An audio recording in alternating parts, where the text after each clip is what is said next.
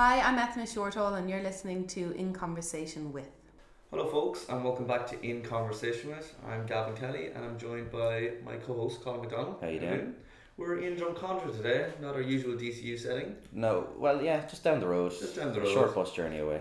We're actually at the home of author and journalist Ethna Shortall. How are you doing? Hello, welcome to my home.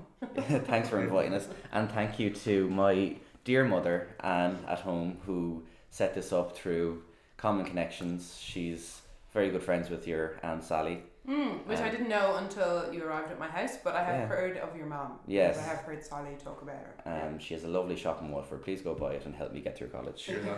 Yes, so we'll start off actually with another common connection we have, which is DCU. Mm-hmm. So you studied journalism there.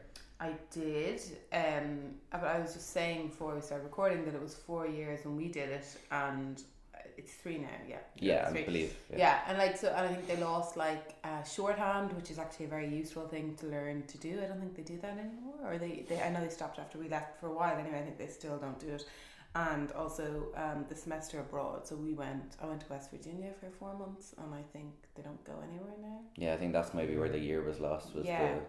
Which, I mean, look, maybe you don't learn a lot to do with the course, but I mean, it's a bit of a wishy-washy course. Anyway, I think any humanities course can be, and it's kind of more what you put into it. So, but that was brilliant. Like, what a brilliant experience to live somewhere else for 4 months. Did you enjoy your time in DCU then? Yeah, I did.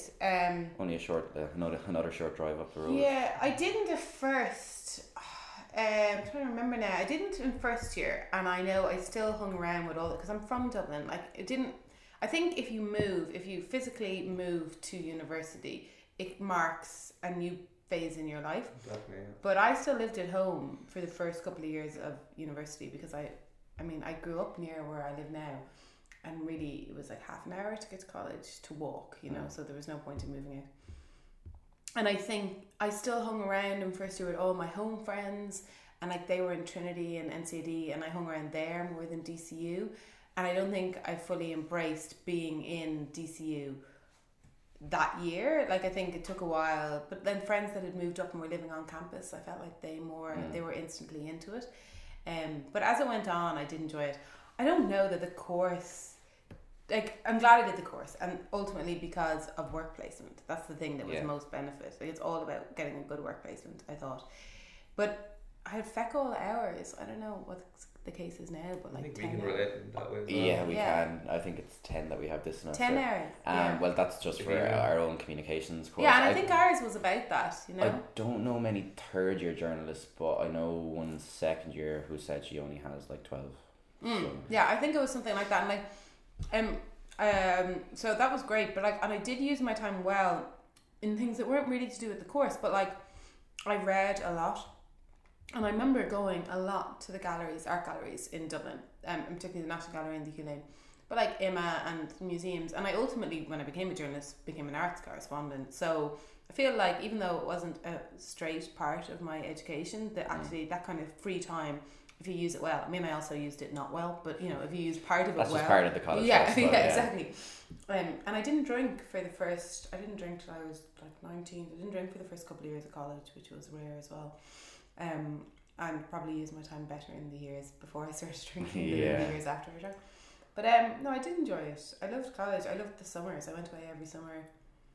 Is the reason that you were kind of home for college is why you travelled so much then? I mean, lived in Paris and... Yeah, when I was in college, one summer I went for the 4 months to France, and we camped for 4 months along the Atlantic coast because it was really cheap.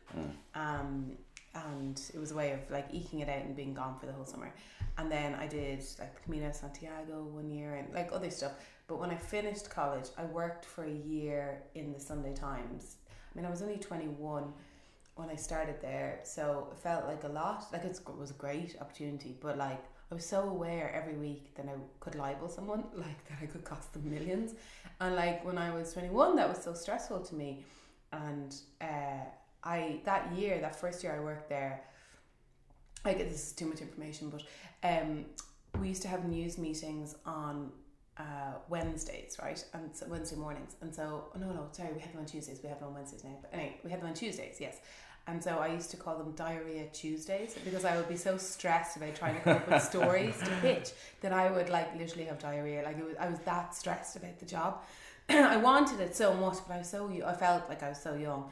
And so Diarrhea Tuesdays and Sweaty Fridays, because Fridays was like when I had to be, all the stories had to come together. No one was going to answer your phone call on Saturday.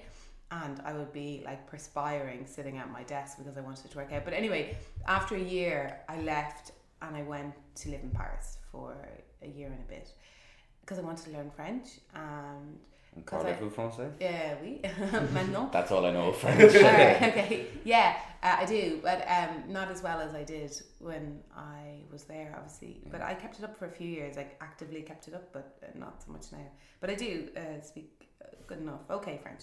But and I just wanted to live somewhere else. And like again, I just went to art galleries all the time. And I drank wine and fell in love and all those things. And I wrote a little bit of journalism while I was there for the Irish Times and a little bit for the Sunday Times as well.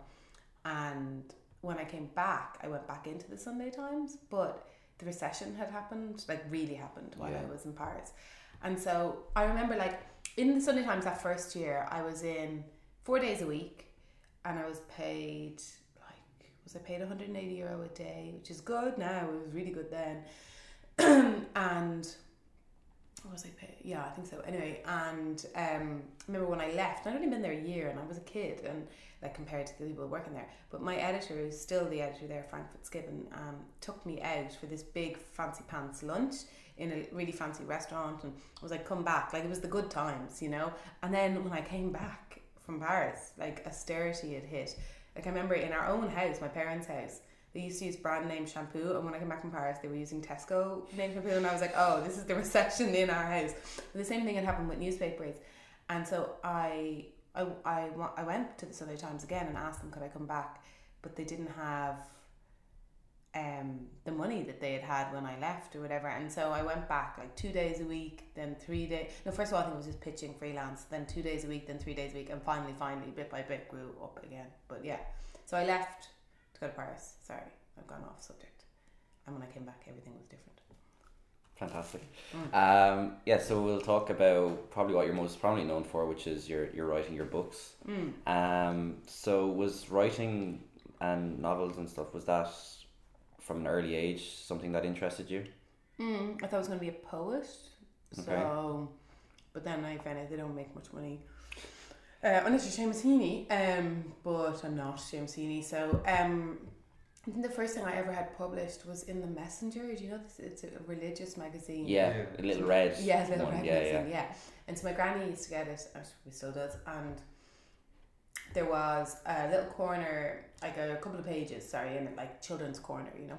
And there was a competition to write a poem, and so I entered, and it was about St. Patrick's Day. I just remember it was about the parade, and it rhymed. Anyway, won 20 quid, which was great, and that was like my first. You hit the big time. My first paid work. I think I was 11 or 12, so and maybe that's why I thought I would be a poet. But I always loved writing. I always more than that though. I always loved reading. Like I've just had a baby 8 weeks ago now, and I started reading again last week. So that 7 weeks I think is the longest period in my life I've ever gone without reading a book. I just always read, and I always said I would read a book. I used to have a sort of, I can kind of hear the baby screaming in the background, but don't worry, his father is looking after him. I haven't just left him. What was I going to say? Just reading in general. Reading, writing. Yeah, oh yeah. I wanted to write, and I used to have this obsession in general, and going to Paris really cemented it, that like if you didn't achieve things young, it wasn't worth achieving them. Now I don't believe in this at all anymore, but I used to think if you don't do it young, what's the point? It's not impressive. You're just like everyone else. This sort of ambition thing in my head. And so I was going to write a novel by the time, I can't remember what age it was, I think it was 26 or something. Anyway, 26 came and went, and I had not written a book, so I set myself a new, more realistic milestone of 30. But I'm quite risk adverse, like now I'm kind of cautious. And so I didn't want to just quit the job and try and write a book because I mightn't make any money from it. So once I was working in Sunday Times for years before they made me staff. And once they made me staff, you had to be there, I think 3 years, and then you could take a unpaid absence, like 3 or 4 months, and then when you come back your job would be there. So I did that. I took 3 or 4 months and I went to London and I wrote a book, and that's how I started writing. And I went to London because I thought, if the book is shite or no one publishes it, because I didn't tell anyone I was writing it, if it's shite and no one publishes it, at least I'll have done something else with that time off, like gone to London, you know, lived somewhere else, and it wouldn't have been a complete waste of time. So when writing the first book, Ethna, what was the themes, the inspirations that kind of led you to writing it? Well, I read everything, absolutely every kind of book. I read really dense modernist literature, I read really fluffy rom-coms, I read sci-fi, I read crime, I read everything. And so I knew I wanted to write a book, but I didn't even know what genre, because usually people write in the genre that they read. And so I had 2 ideas, and one was sort of more literary and was based on my time in Paris, and one was this idea for a rom-com that I'd had, which I ultimately ended up writing, which was, I was on an airplane once, I was going back to Paris to visit friends, and I remember basically some good looking man sitting beside me, and just imagining the potential for matchmaking on a plane, like, and if you put 2 single people together, would they talk? Now I would never talk to this good looking man because I would have been mortified, but the idea of it. And so I had this idea of a flight attendant on the ground who was matchmaking people by putting them seating together on the plane, you know. And so I had that idea, and I was between these 2 ideas at the time, and I wrote the first chapter of both, and I gave them to my boyfriend and 2 friends and just got them to pick which one to go with. And 2 of them said the rom-com and 1 said the more literary idea. Like, that's literally how I decided. That really decided the course of my life. Like, these people making this arbitrary decision. I don't know if they know the impact they've had. But anyway, so I went with this. I wrote a rom-com. It was called Love in Row 27. And I guess I wanted to have a good time writing it. The Paris story would have been based on my time there, not all of which was positive. And so I wanted to write something fun. And so that's what I did, and I gave myself the time that I was in London to do a first draft. But like, I didn't know that it would be published, you know. Like, loads of people write books and they never go anywhere, and lots of journalists do. A lot of journalists, not all, but a lot of journalists that want to write books. And not only published, but did very well. Published in, I believe, 13 languages. The option rights from NBC Universal, I mean, that must have been huge for you, seeing that all come in. Yeah, it was. I mean, it was, like, because, so the first place I got an agent, right, and I was a bit obsessed about, I didn't want it just to be published in Ireland or just to happen in Ireland, because I had a bit of a reputation, like, through journalism, and certain people in the arts world would have known who I was. And I didn't want someone to publish my book thinking, okay, we'll be able to get a couple of 100 sales or whatever based on, you know, that she has some platform through the Sunday Times. So I went abroad to look for an agent. I went to one person in here, but I'm in Ireland, but I mainly went to the States. And so my agent is Liz, and she's in the States. I've actually never met her still, but she rang me when she read my manuscript and decided to represent me, and like, she said, "Hello, is this Ethne?" And I was like, "Oh, brilliant." She doesn't give a shit who I am. She doesn't even know how to pronounce my name. Like, yes, this is the woman for me, Ethne. But has she since learned? No, I corrected her. I corrected her. Yeah. There have been a few things lost in translations. Like, I'll come back to that. But like, publishing in the States is very funny. They do not get Irishisms at all. But so Liz took me on, and then she submitted it. And actually, that first book didn't get published in the States. It got published loads of other places, but not in America, which I was kind of bummed about. But it was so kind of bizarre that I had a US agent. But anyway, we sold it to the UK. Atlantic Books, an imprint there called Corvus, bought it. And that was fine. I got a bit of money. I wasn't going to be leaving my job anytime soon. But it was still great, and I just couldn't believe someone was going to publish it.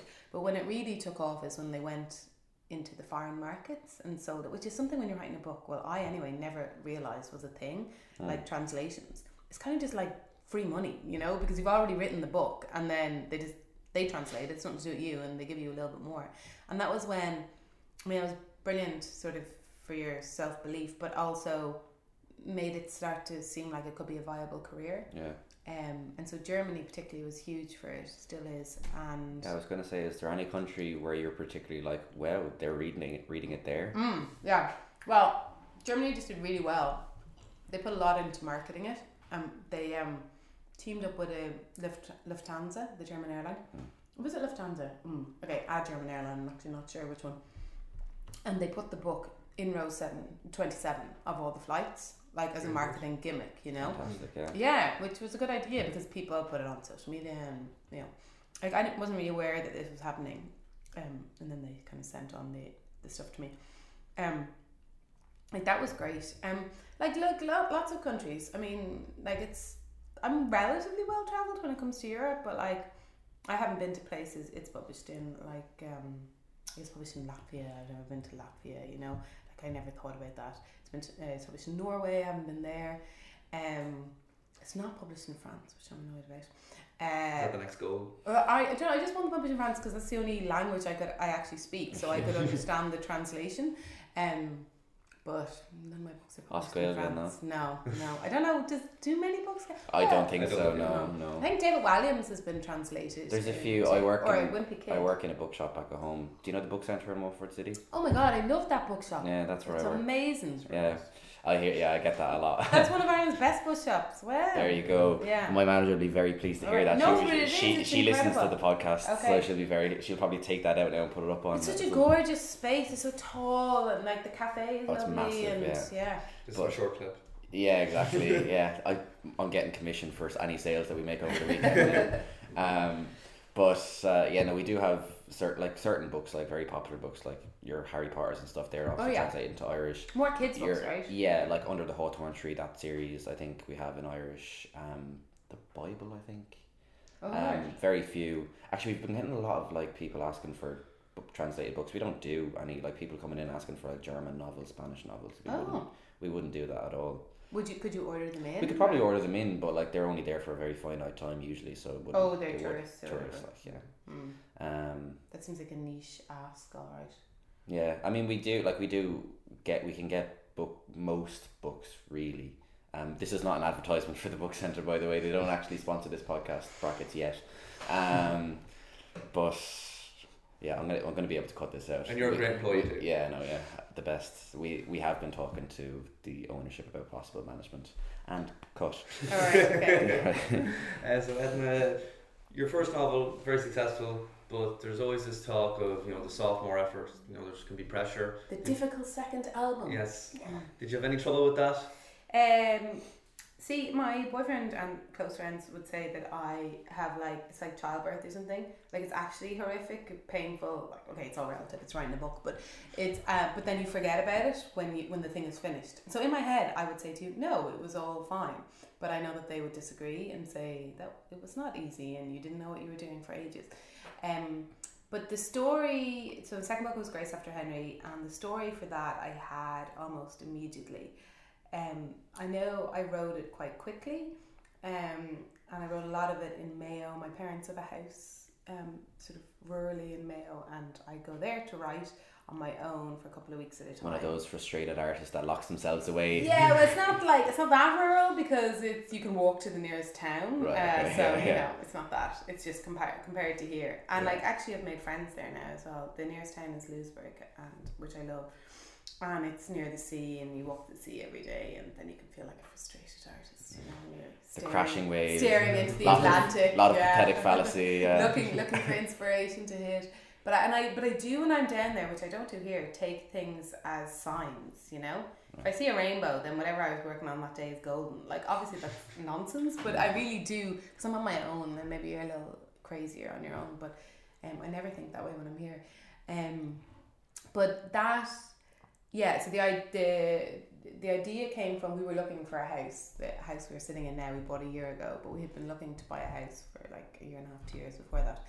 And one time we were going to a house viewing, and I was at the house viewing, and I was waiting for Colin, my boyfriend, and he was late, and just a few minutes late. But I just suddenly had this image that he had died, like he had crashed his bike on the way, and he wasn't going to come to the house viewing. I'm not usually so apocalyptic about these things, but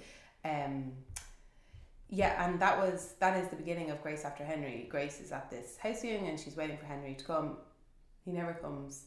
He's been in a bike accident. He dies. But then she keeps seeing him everywhere, all around Dublin, and then she meets someone who's really like him, and la la la la la.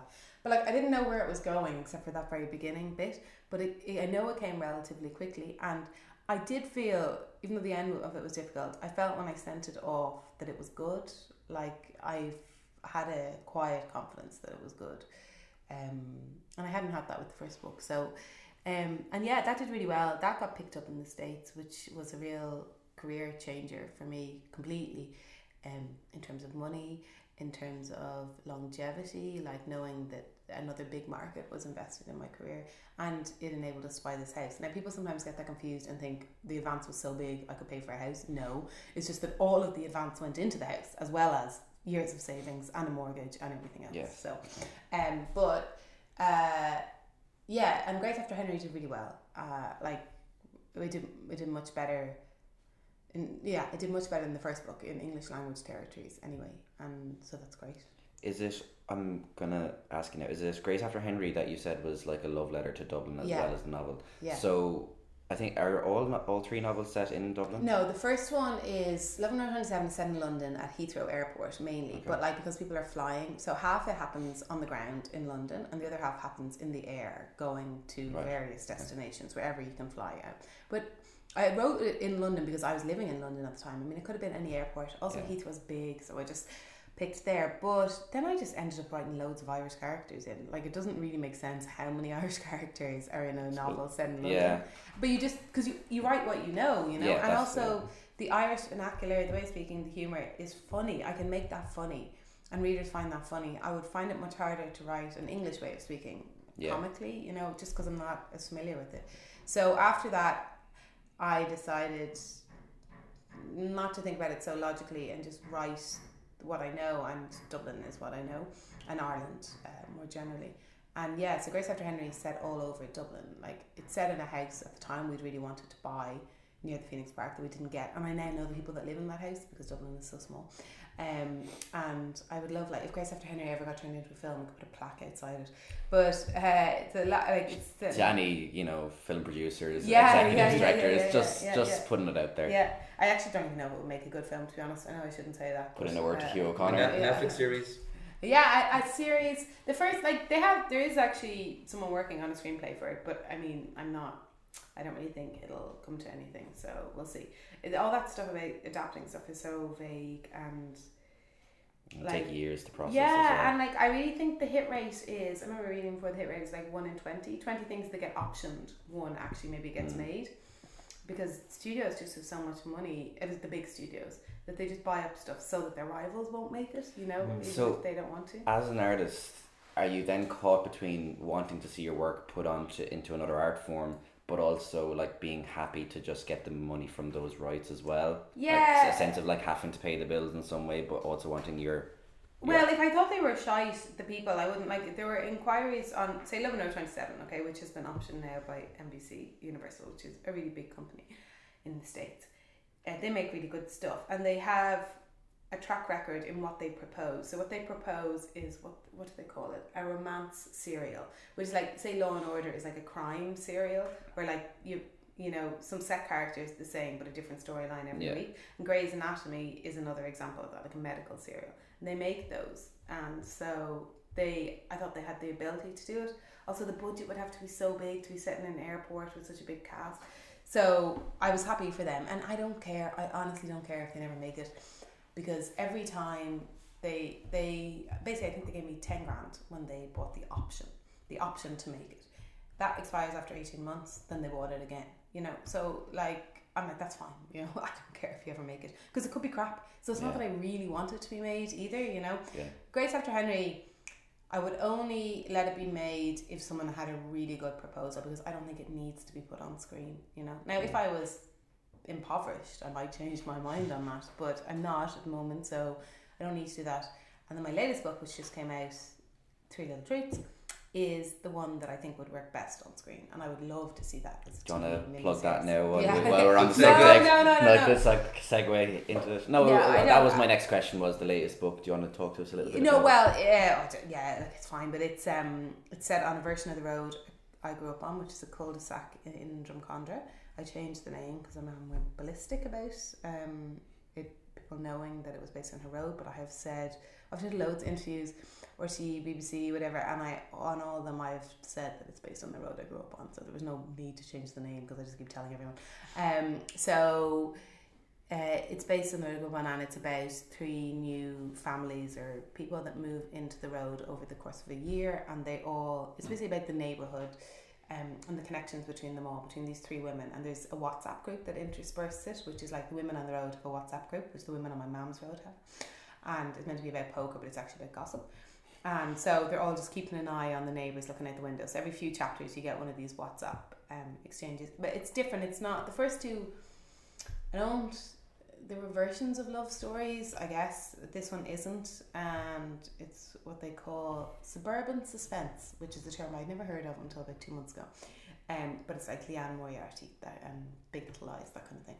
So yeah, anyway, I would love to see that on screen, most of the 3 of them. So, but we'll see. It usually takes a few months after it comes out to see if there's any interest, and it won't be published in the States until June next year. So available in all good Irish bookshops, yes, like the Book Centre Waterford. Yeah.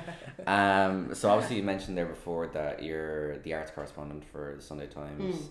So anything in recent times catching your eye, music wise, film wise, book wise? Well, like I wish I could talk about before, like 2 months ago, because I'm on maternity leave, and it's not just that.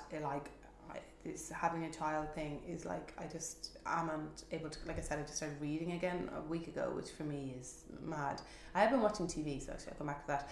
But I just always remember my parents, who are really big consumers of culture, really into the arts in general. My mum is a big reader, my dad loves visual art, they go to the theatre a lot, they're into all the cinema, all that stuff, and they always were, but there's a big gap in their knowledge. There's like a 5-year period where they had their 3 kids, there's just a blackout, and they don't, like, remember years ago mentioning The Bodyguard, this well-known Whitney Houston film? No, they didn't know, because that happened during the time when they had 3 small children and they just consumed nothing. So I fear that I'm entering that time. I mean, I can't from my career, but the last week. So anyway, so like I went to the cinema on Monday for the first time without the baby, and I saw Joker, which was brilliant. It was brilliant to go to the cinema. The film I thought was good. Have you seen it? Controversial opinions. I've seen it. You've seen it, and I thought it was good. Not masterpiece like everyone's making it out to be. Thought the plot was a bit thin, but Phoenix is amazing. Cinematography is amazing. Score is amazing. So you enjoyed it? I enjoyed it, but it didn't blow me away. I felt like also the climax was a bit lackluster. The kind of riots, or I don't know. I don't give away any plots. There was the one scene at the end, but then after that it was a bit anticlimactic. Actually, yeah. No, I thought I liked the ending. It made me realise that and I think this is the point, that like society is only one big event away from like anarchy. Yeah. And that has happened in other countries where, say, taxes increase, or it's happening in Chile right yeah, now. exactly. They brought up the price of trains, now they're setting fire to them. And that's exactly it. Yeah, and exactly. And in Ireland, I don't know, the nearest we've probably come has been water charges. But you probably have to push it a bit harder here. But that it is possible that everyone would just descend into anarchy. That's kind of that. I thought the film did really well, because it's a comic book movie, but that seemed possible, you know, that kind of edge of it. But it was just so grim. It was so unrelenting. It's like a series of unfortunate events. Yeah, I just like everyone's so mean to him. I mean, this is so basic, but I was like, is there any levity in this? And I was between going to see that and Hustlers, and now I kind of wish I'd gone to see Hustlers, but you can't have it all. But TV I have been watching, and TV was always my weakest point in terms of like culture stuff. I just wasn't into TV really that much, but now I'm watching loads of it because I can do that with a baby on my knee. And I love Succession. Are you watching that? I haven't. I've been told to. I I was in with Today FM yesterday. I'm on placement in there. Okay. And even Matt Cooper, who that's like I'm working with The Last Word, and he's in my ear, and like multiple people in the office are in my ear to start it. I've been given the outline of the plot. It does seem very. It's amazing. I mean, it's I take it to be loosely inspired by Rupert Murdoch, and I think that's the general consensus. Yeah. Even though, of course, I'm sure they would say no, not at all. In fact, they have said no, they not have at to all. for legal reasons, I'm sure. But I would think it is. I just think it's brilliant. It is the best thing I've seen since The Wire. I think it's so good. It's Shakespearean, and like we watch it, and we watch both seasons now, and we watch it every week, and then. But we rewind frequently now, partly because sometimes there's a screaming baby now and we miss stuff, but also because it's just so fucking good. And I watch TV, and I consume stuff differently now. Like I consume stories and I try to deconstruct it a little bit, but also the dialogue is so good. There's so little dialogue, but they say so much that we often rewind to like watch another exchange. I mean, I don't do that with TV, you know. Yeah. And in this day and age, loads of people are on their phone while they're watching TV, so the idea that you're double watching is quite rare. So yes, Succession. What else? And like I'm a huge reader, so I mean most big books from the past year I have read. But what do you think of the Testaments? I didn't read that. No. And I don't know. And the whole thing about the Booker as well, big controversy at the moment. I wish they'd given it to one person. Yeah. I think it's kind of shitty. Like those rules, as Monica says in Friends, the rules help to control the fun. Yeah. But I think like there's something prestigious about the Booker Prize, and so they should keep the prestige of how it's run, of the organisation. Also, like, is it 6 are on the shortlist or 6 I think. And so if you've got 2 that they say are really worthy for consideration, then you're really saying the other 4 weren't, like that they're just filler, you know. And I feel, and that has really not only has it kind of diminished what winning means because you have to share it with someone. It's diminished what it is to be shortlisted, I think, because it says they weren't worthy of consideration, but these 2 were. And one of the judges, was it in The Guardian, one of the judges wrote a piece and said that, like, you know, consideration for Margaret Atwood was her lifetime of work, which is true, but that's not what the Booker's about. That's what the Nobel Prize is about. Yeah, that's a big complaint that people had, was that it seemed like they were giving it to her for The Handmaid's Tale as well as The Testaments. Yeah, basically giving her for across the 2 books rather than just The Testaments. Yeah, and the Oscars do that sometimes. Like, someone makes a crap film, but because they made a good film 20 years ago, they win. Because like, if we look back in 20 years' time and this person didn't get an Oscar in their lifetime, it'll be seen as a sham. Yeah, exactly. But that's like tough chickens, you know. Like, that's not how it works. It's for one single body of work. Yeah, like you wouldn't see this in other areas. Like, people don't look back and say, "We'll just give Stephen Gerrard a Premier League medal because he didn't win one when he was playing." But he probably deserves one. And actually, this doesn't happen in sports. I mean, you get lifetime achievements, and that's a different thing. But I think I didn't watch the footage of the win, but people say from the commentary that Margaret Atwood seemed embarrassed by it. The thing is, she doesn't need to win, you know. No. Whereas the other Bernadine, I can't remember. She that would be a big coup for her. Like, I mean, the book, I went to look for the book, I think it was in Hodges Figures, and it wasn't there because they didn't have that many copies, you know. So, and then obviously it sold out instantly. So I know they ordered more in them, but available in the book centre Waterford. Sorry, that's the last one. How often do you work there? Are you there to go home every weekend? weekend, and then I work full time over the summer. Okay. Well, I have been for the past 3.5 years. Okay. So it's like my mum got me in there. She's good friends with my manager, Catherine. She's very useful, your mum, isn't she? Oh, she knows all the people. Opens doors where I didn't even know doors were. No, she's great. Yeah. I've met Anne, lovely woman. Lovely woman. Cooks a good feed. She what? She cooks a good feed. Oh, does she? Yeah. Good. Just a little appreciation segment for my mum. Ethna, you've mentioned your love for 80s teen movies. Yes. So we were thinking of having a little quiz. Oh, great. Okay. Just might have to cut this out a bit. But we'll chop. And I will say that I think I said before, it could be my mastermind subject. Yes. But mastermind subjects include Lucia Joyce, 20th century visual art, Irish visual art, 1980s teen movies, or Dawson's Creek. Yes, but it has now been a long time since I watched an 80s teen movie. But anyway. Sure, if the segment's no good, we can cut it out. Go for it. Exactly. Go for it. I can take it. So, Ethna, you've expressed your interest in 80s teen movies as one of your mastermind topics. So, I pulled up a wee quiz here. Just say I had no time to prepare for this Yeah, before I ended up getting none right. We kind of doorstepped you with this, but Right, so we'll ask about 10 questions, see how we get on. What object does John Cusack lift off in the most famous scene of Say Anything? Oh, a boombox, like a big stereo over his head. Correct. Yes. Pretty in Pink was filmed at the same high school as which other teen movie? The Breakfast Club? Nope. I'm just guessing. Pretty in Pink. I can picture the high school. 16 Candles? Nope. Okay, don't know. Right. What's the answer? Grease. Oh, no, wow. I would never have gotten that. Grease is not an 80s teen movie. Anyway, continue. Stand By Me. Okay, this is an easy one. Stand By Me is based on a book called The Body by what famous author? Stephen King. Stephen King. Okay. I think you mean correct. Well done. Thank you. Thank you. What song is playing during the parade scene in Ferris Bueller's Day Off? What Come on, song? you should know this one. I know, and I can picture it. And he gets up on top of the it's float. my karaoke song. Yeah, it's up on the float. Is it a love song? I wouldn't. No, I wouldn't call it that. National. Oh, I don't know. It's gonna bug you. I don't know. Don't tell me. Can we come back to that? Okay. No, because I can see the trumpets going. It's bugging her, isn't I think Yeah. they're marching. I can see it. Anyway, go on. it? Okay. Which shoe brand became famous after being featured in Fast Times at Ridgemont High? Oh, I don't know. Vans?